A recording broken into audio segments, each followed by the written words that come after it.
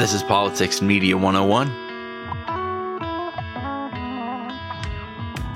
Erick Erickson is a conservative radio host and blogger who grew up abroad, now lives in Georgia, and has some very interesting thoughts and observations on the relationship between evangelical voters, Trump, QAnon, the values that intertwine these communities, how all of that overlaps with the GOP, and what it means for elections.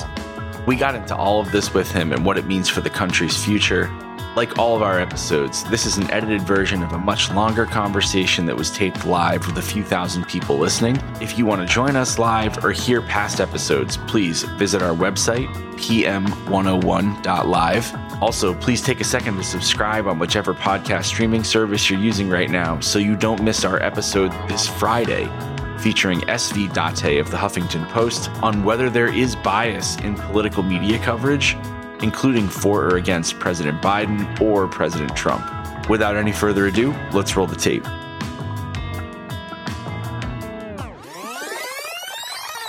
Until we were getting ready for this discussion, I did not know that you, like me, had also grown up in the UAE, in the United Arab Emirates, and we have something in common that I didn't realize until today. So you were living there in a different time than I was, but I'm interested to hear how maybe that experience might have shaped your perspective on the world. It did. So I moved to Dubai when I was 5. My dad actually he worked for Conoco Oil. And when I was 5 years old, he was working in the Gulf of Mexico. He had gotten a promotion to production foreman, which means he was in charge of a platform. And they said, okay, you've got to move now. Pick Dubai, Jakarta, Indonesia, or the Canary Islands. Well, okay, let's go to the Canary Islands. And they said, perfect, pick Dubai or Jakarta. So he's, well, let's go to Jakarta. Okay, pick Dubai or lose your job. So we wound up in Dubai. And it was fantastic. I was there for 10 years. We left in the run up to the Gulf War. All the American families were evacuated. But at the time, every 3 months, you had to leave the country for a week to get your visa renewed if you were an expat. And my dad's company every 3 months would say, pick a country, go for a week. That is fantastic. I'm glad that you and John have that common thread, and thank you for kind of walking us through it. I wanted to switch back to American politics, Erick. Abortion rights is massive in evangelical or strong Christian conservative movements, along with religious freedom. But I was wondering if we can put those two issues aside, could you kind of walk us through what are the other staples of policies or principles that really energize this voting bloc and turn them out? Pro-lifers are far more diverse, I think, than people think. It's not just the life issue. There's a larger issue for evangelicals in America that is premised more on small government conservatism in a way, in large part because, like I explained to people in my conservatism, that if we're all sinners, I want as few in charge of me as possible. Now, the problem is how this has shifted over the last 4 years, because the answer I would give you in 2015 really is somewhat different from the answer now when it comes to, I guess, the splitting of the pro-life movement. Yeah, I would like to get into that and the role that maybe President Trump has played in this. Could you get into the splitting of the pro-life movement for us? It has a lot to do with the splitting of conservatives in general. Let's say Dobbs goes away. There will be the pro-lifers who will feel like they've won the argument. There will be the pro-lifers where I am, very Christian-oriented evangelicals who think, okay, now the real work begins.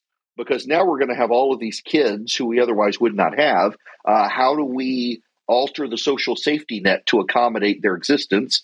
How do we help their mothers? How do we help their fathers? How do we help their families? Now that you have this split within conservative movement where you have a swing towards, for lack of a better term, national populism, I think on some sides, you have a certain segment of the pro-life movement that has moved with this to let's impose our values on everyone else, as opposed to give us a safe harbor, leave us alone, let us practice our faith and don't push your secularism on us. It'll be we're going to create essentially a new American order that kind of does impose a Christian worldview on the country.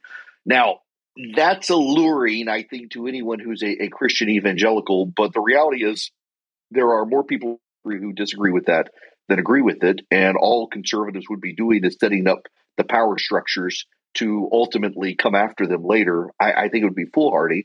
That's the big divide within evangelicals now as to their motivating factors to get out and vote. Do they want to have a niche where they're welcome in the public square, or do they want to control the public square? Well, you just hit on the strand of populism running through the evangelical movement with people that want to use the government as a blunt tool to impose their type of life on everybody else, or more sinisterly, make their opponents hurt. Is this type of view of government really compatible with the principles that our country was founded on and the spirit of the laws of the Constitution? Oh, it's absolutely not compatible, but a lot of them don't care, I think. And I look, I should probably work on sounding a little more graceful with this. First of all, I think a lot of the people who have embraced this worldview don't really have it. They don't really have a comprehensive worldview of it.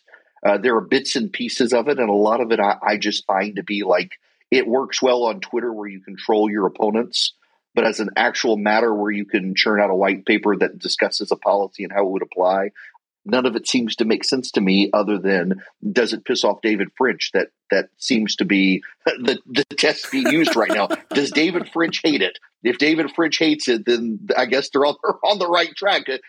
You can't use the government to impose your values on others as a conservative, because there are more non-conservatives in the country than there are conservatives. So all you're doing is creating the monster that then eats you. And I've been trying to make this point, but David French agrees with me, so I guess I'm in the wrong.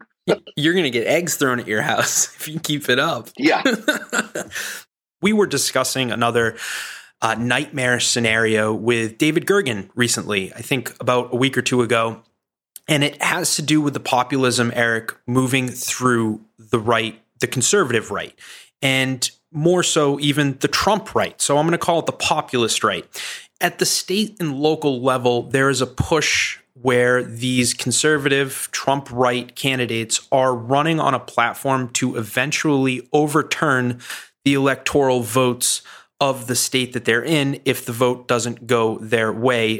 David Gergen said that this was his nightmare scenario. If this were to be attempted in 2024 and it was a close election, and let's say they were able to throw out the Georgia votes, for example, send two dual states of electors to Congress, and that flipped the election, he doesn't think that Democrats would be able to stop it, or there'd be enough strong voices in the Republican Party in the House to stop it. Is this a realistic fear? I think the ground is being laid by Trump, but he's also being advised by a lot of people who thought that Hugo Chavez's ghost and the Iranians were somehow able to hack Dominion voter system machines. So it looks good on paper to them, but in reality, it's not the way it works. And I do think even a 6-3 Supreme Court where he's put 3 of them on would shut it down, because in large part, if you read the law coherently, with election lawyers, not DUI lawyers who suddenly decided that they wanted to be elections experts. I was an elections lawyer, by the way. So not Sidney Powell, not Lynn Wood. Yeah, not Sidney Powell, not Lynn Wood. The constitutional designation for the Electoral College and how you select the electors is, does the legislature appoint the electors themselves, or do they base it on the popular vote of the state? That's what the Constitution means. The law is pretty clear on this fact. And while they can alter the Electoral College Act to clarify that for the idiots in the crowd, they don't really need to clarify it that much for the lawyers necessarily. The precedent's been set. So you can have all these people show up, become elected officials, and then throw out the election. But they can't really do that because unless they get the legislatures of the several states to say, you know what, actually, we want to ignore the will of the people and do this ourselves, well, then they've already bound themselves to the popular vote. I think it gets to the Supreme Court and they say no. Now, all of that being said, I understand why people like David Gergen are concerned about it, because we are at this very weird time in American history. My personal interpretation of it is not an overthrow of democracy, but we are seeing in real time the realignment of politics in the country. We've studied the realignments in the country in the past during the Woodrow Wilson era, the Theodore Roosevelt era, the McKinley era, all of the upheavals we've had, the upheavals with the Whigs and the rise of the Republican Party. I think we're seeing that in real time now. The problem that we have at this point, and the reason we're seeing it play out as we have, is in the past it was very easy to start a third party. And so those passions could filter out into new parties rising. But now the Democrat and Republican parties have such a stranglehold on politics in this country. And I actually don't think that's a bad thing. But this is having to play out within political parties instead of spilling over into new political parties. But all it is a political realignment like we've seen in the past. From your perspective, you're about 13 years older than me. You're also, you've graduated from law school, you passed the bar, and you run a very popular radio show that is definitely in tune with grassroots movements and what energizes voters. How do we get past this era in a way where our democracy and system is intact? And more specifically, like you said, throughout history, America has been divided and we've been wobbling at times. Hell, we even had a civil war at one point, right? But what concerns me is we have a few different factors here. And one, we have the gerrymandering issue where both parties are at a race to the bottom, where they're trying to create the most extreme districts possible to create the most safe seats. Two, we have social media, which on the left and right means different things, but I think we agree it is driving polarization. And then three, we have mainstream media, which is focused on these clickbaity titles, and that tends to be gotcha journalism. So is there a path forward to kind of de-escalating this cold political war? And will it involve any of the things that I just outlined?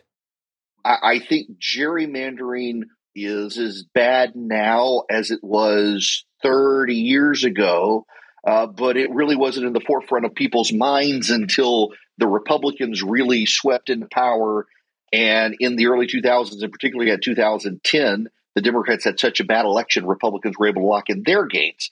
It's not like Democrats didn't used to do this. I live in Georgia.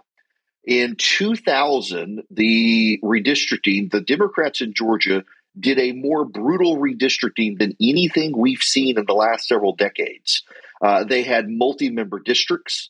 They drew districts that covered the entire state, and that's just at the state legislative level. At the federal level, they drew districts. You could literally pole vault from one side of the district to the other across two other congressional districts. It was the most bizarre thing, and we forget Democrats did this too. The other two, however, were not done and are a new phenomenon. Social media now is deeply divisive. We have taken away our local community where we actually know our next door neighbor. We check their mail and water their plants when they're out of town, to I'm just going to stay online with everybody who thinks exactly like me. And I'm not going to listen to the media because they're biased against me. I'm going to go down the rabbit hole on YouTube and find the videos that tell me exactly what I already think. That is a terrible and dangerous phenomenon in this country because we're to build communities in our actual reality, and instead we're building communities online. The other one is the media. And I do think the media across the board is engaged in clickbait journalism. And a lot of people just read the headlines. I find this as a writer. I will write a headline designed to provoke people to come read the underlying article and forget, the dumbasses, they're just gonna read the headline and they're not gonna come read what I actually wrote that explains the headline. And it happens all the time. We've become a clickbait culture of no attention span. Now, my preferred solution is probably the one that we're never going to get to, and that is stop worrying about Washington, D.C. You really want to fix the country, worry about your city. Now, I tell my conservative listeners on radio all the time, go find your battered women's shelter, go find your homeless shelter, go find your soup kitchen, go find your Goodwill, go volunteer there.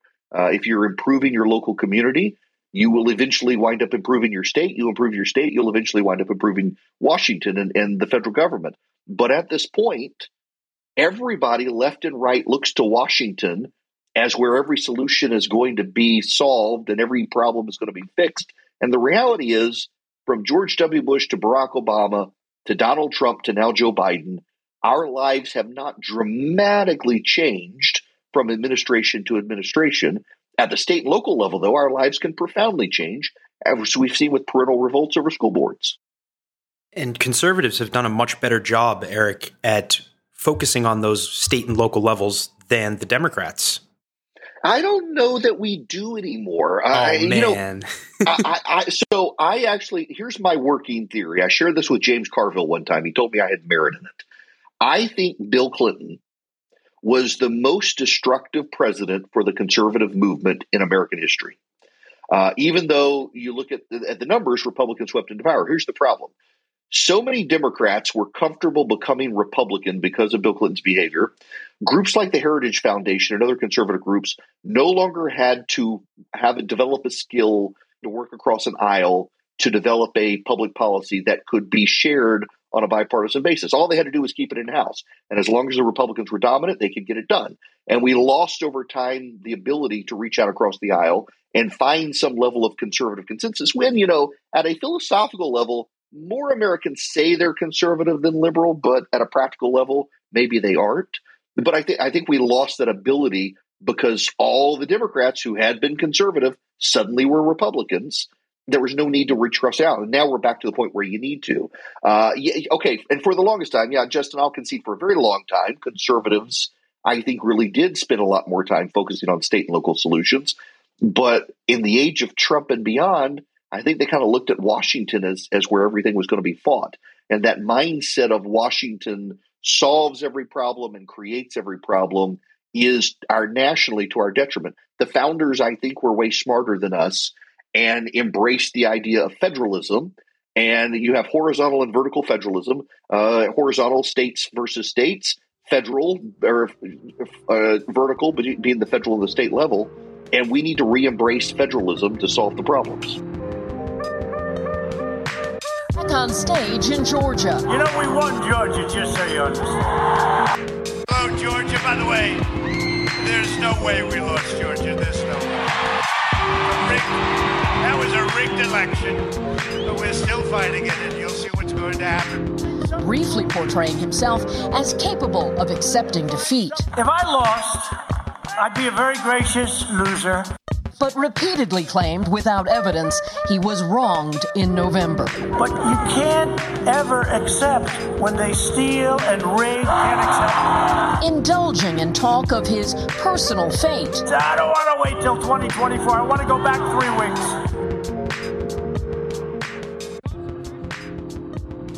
But I do want to shift down to Georgia.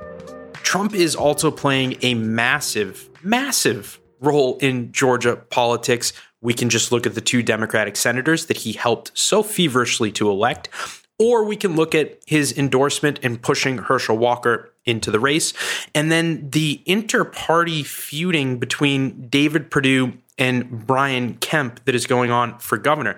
So how do you think Trump's impact will ultimately play out in that governor's primary, and will it leave one of these candidates so battered and so bruised that they won't be able to compete with Stacey Abrams?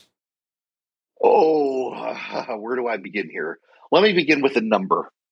427,502. 427,502. That is the number of registered Republicans in Georgia who voted in the November 2020 general election and never showed up in the runoff for the Senate. Republicans didn't show up. John Ossoff beat David Perdue by 90,000 votes. Had those Republicans showed up, both of the Republicans would have won. It was unfortunate that the president, the chairman of the Republican Party in Georgia, Marjorie Taylor Greene, and a whole lot of other people said, it's going to be stolen. It was stolen, and it's going to be stolen again. It actually got to the point where Democratic groups bought billboards around the state of Georgia that said, don't bother, they're going to steal it. And it was paid for by some PAC that was actually a Democratic PAC, but it was in all the Republican areas of the state. I mean, I had to tip my hat to this group that did this because it just went along with the messaging of the Republicans, and it worked. They talked to themselves out of victory. That's one reason, by the way, I tell people all the time, don't say Georgia really is a purple state. It's only purple when the Republicans hold their breath and stamp their feet that their election's going to be stolen. Otherwise, it's still more a red state than a blue state, more a red state than a purple state. Donald Trump's interference, though, cost the Republicans the Senate and ironically impacted his own legacy, and he doesn't care because it's all about him. It's not about his policies. So now we're in the situation in Georgia where you have Herschel Walker running for the Senate, who probably can win because his name is Herschel Walker, even with all the baggage. I don't know that he's ever going to appear on a campaign debate stage with Warnock. I think he will ride his name. Right now, even in the Republican primary, he's nowhere to be seen. He's nowhere to be found. They're playing it very off the radar, off the grid. My name is Herschel Walker. You know who I am. Vote for me. And it's working. The Quinnipiac poll has him at 83% in the Republican primary right now. It's in May. They probably can't overcome that. At least I hope they go on the attack the Republicans do and air his dirty laundry out, of which there is many. But then there's the David Perdue-Brian Kemp race. David Perdue, 3 months before he entered the race, was on the campaign trail praising Brian Kemp, defending him, and pledging his support to Brian Kemp. A friend of mine tells me that the only thing that changed is the air at Mar-a-Lago has its own reality distortion field, and he went down, had a few visits, and was convinced to run. No one in his family thought he should run. His cousin, Sonny Perdue, the former governor and ag secretary for Trump, didn't think he should run, but he's running. He's not raising any money. He raised $1.1 million, has $870,000 cash on hand, did an event in North Georgia that I think 15 people showed up to. But the polling in Georgia shows two things. In the primary, voters are more likely to support a candidate if Donald Trump supports them, and so he's running ads with Donald Trump. And two, in the general, voters are less likely to support you if they know Donald Trump supports you. So if he gets the Republican nomination, he helps Stacey Abrams. It's flummoxing down here to watch this happen. It's frustrating. But at the same time, David Perdue has capitalized on something. There are still a number of Republicans who are very aggrieved about 2020, still think it was stolen, and still blame Brian Kemp, even though the Constitution of Georgia is very clear. The governor of the state can play no role whatsoever in the election. So it could end up dampening turnout then if it's a bloody primary. It very well could. I get these phone calls on my show. I realize it's February. The election's not until November. But I get these calls that if David Perdue doesn't win, screw the GOP. I'm staying home. Stacey Abrams can have the state. So I do want to just flip back to religion a little bit. There's obviously a trend in secularization. Do you think that there's any way to reverse this, people not going to church? And if there is a way to reverse it, how? Or is it inevitable that these type of things will just continue to gain steam and be a bad trend for Christianity? Oh, well, as Ross Douthat often says these days, if you don't like the Christian right, wait till you see the post-Christian right. And I'm with him on that. I think the church has a role to play in stopping the secularization of the country, but it's real hard for the church to play a role when members of the church are being jackasses to each other. They will know us by our love. You can't find any Christians these days because they hate each other so much. There's a real problem there. I think secularism is a bad thing in general, not because I hate people who are secular and don't go to church, but I think history has shown us that as societies begin to secularize, that actually does make break down respect for democracy, break down respect for civility, and break down respect for community. And I think you see that around the world in societies that have kind of lost their sectarian underpinnings. Now, that doesn't mean I want a sectarian society. I would very much like to have a liberal democracy where someone who doesn't believe in God and someone who does believe in God can live in harmony together. Part of the problem with secularism where we are right now is a lot of people who were in the church who still pretend to be in the church can increasingly become some of the worst people out there.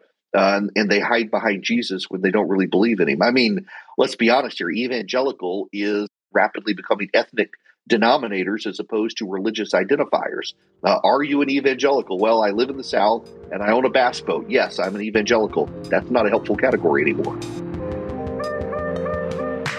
A recent study by the Survey Center on American Life found that white evangelicals are more likely than other Republican factions to believe in conspiracies relating to the deep state, QAnon, and that Antifa was responsible for the Capitol attack.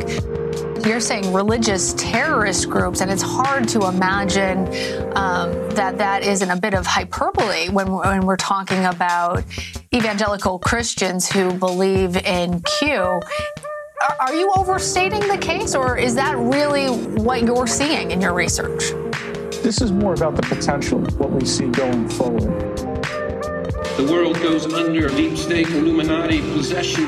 What next? Shut your churches down? The pedophiles, the Satanists, Take your kids out of your home? with their wicked plots. Rape your wife? You think we are on the losing side? Well, you better look at history. In 2020 of October, a poll from Denison showed that 50% of evangelical Christians agreed or strongly agreed with QAnon beliefs. Are you concerned about the changing character of the Christian right, and specifically with the influence of these people maybe migrating to a different belief system? I am. Listen, Gnosticism has always been a threat, and so this is where my seminary background comes in. In the early Christian church, the Apostle John died, we think, around 100 A.D. We know he lived. We've got plenty of records. He was a real guy. His death is documented around 100 A.D. Early Christian writers shifted dramatically in what they were writing about Christianity the moment John died, because this group rose called the Gnostics.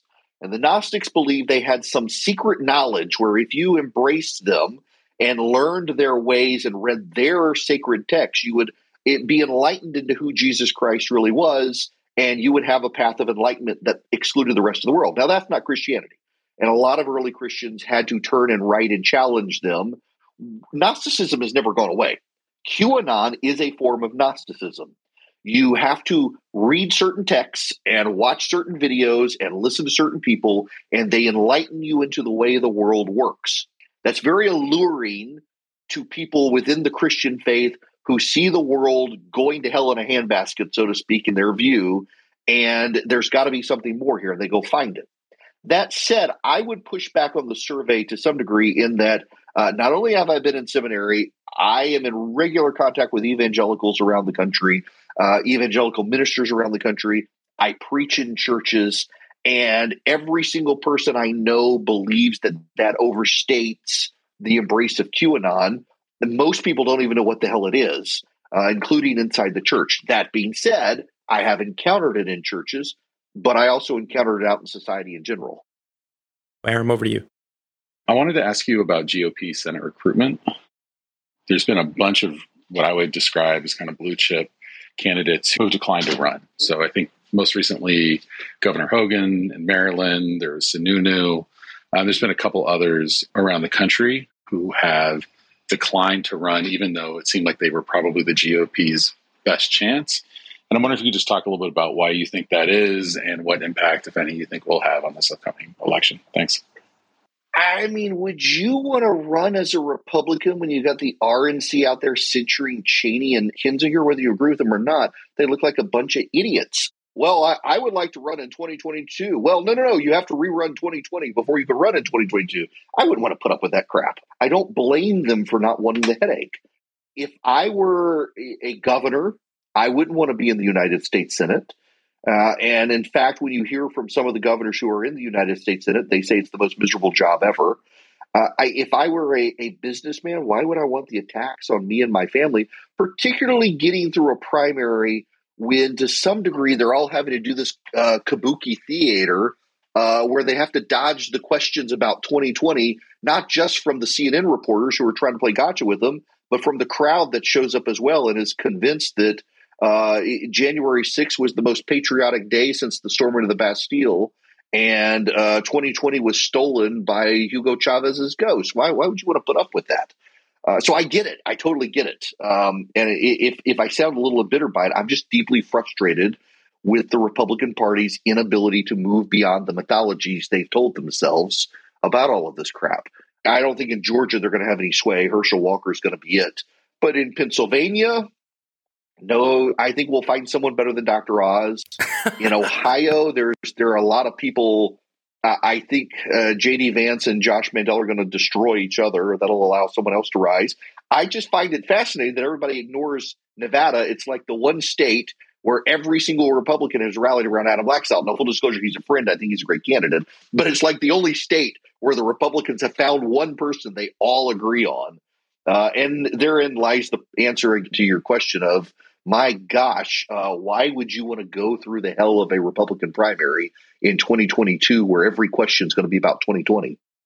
We will go to our last question of the night from Mr. John Gunnison. John, over to you. Thanks again, Eric. So I want to ask you a question about the media and how you fit into the media ecosystem. These standalone media outlets like the Weekly Standard or Red State that would criticize Trump got into a bit of trouble. We know that the Weekly Standard got shut down. I know that it was quite difficult to try to steer Red State through the primary process and the early years of the Trump presidency for this reason. And so you've chosen a subscription model with the new Substack venture. And so I want to know, who is your audience? Can you tell us who is the average subscriber to your newsletter? Where do they fit into the political spectrum, and how do they feel about these issues that are dividing the conservative movement? Okay, so let me take this a roundabout way. I was at CNN for 3 years, and then I moved to Fox in 2013. When 2015 rolled around and I uninvited Donald Trump from my Red State event, that was about the last time I got on Fox with any regularity. Couldn't be at Fox, really, on TV if you were critical of Trump. It was not a fun job to be someone who was a Republican, was a conservative, but wasn't willing to hump the leg of the candidate. And it got to be performance art. So I left. Now, after that, I started getting regular invites on other news networks. The moment in 2019 I said I'd be willing to vote for Trump in 2020, even if I had to hold my nose, all the media invitations disappeared. I mean, I was doing some shows twice a month and suddenly gone because I was no longer a Trump critic who wouldn't vote for him, but I was a Trump critic who would still vote for him. My subscribers tend to be center-right evangelicals who think the whole world has lost its freaking mind. And they tend to look at me and say, I at least value your perspective because you're still saying the same things you were saying in 2015 and 2016. I don't actually get any of the money from my subscribers. The money goes to pay the satellite costs, the board op costs, the producer costs to get my show on radio in lieu of advertisers. And it's worked. I'm able now to have a nationally syndicated show and cover the satellite fees and everything else for conservative radio. It is a lot of people who consider themselves faith-based voters who look at how evangelicals went all in with Trump and are really horrified by it and don't like the way the Republican Party is shaking out, even as they agree with a lot of the policy. That's all we have for you today. Again, huge thanks to Eric, to our audience for their questions, and to you for being here. Like all of our episodes, this is an edited version of a much longer conversation that was taped live with a few thousand listeners. If you want to join us live, ask one of our upcoming guests a question, or hear past episodes, please visit our website, pm101.live. And please also take a second to subscribe on whichever podcast streaming service you're using right now so you don't miss our next episode this Friday with SV Date of the Huffington Post on whether there is bias in political media coverage, including for or against Presidents Biden or Trump. This has been Politics and Media 101, produced in partnership with Clubhouse. I'm Jeff Browning on behalf of Justin Higgins, our co-founder, and our team. Thank you very much for being here. We hope to see you and hear from you soon.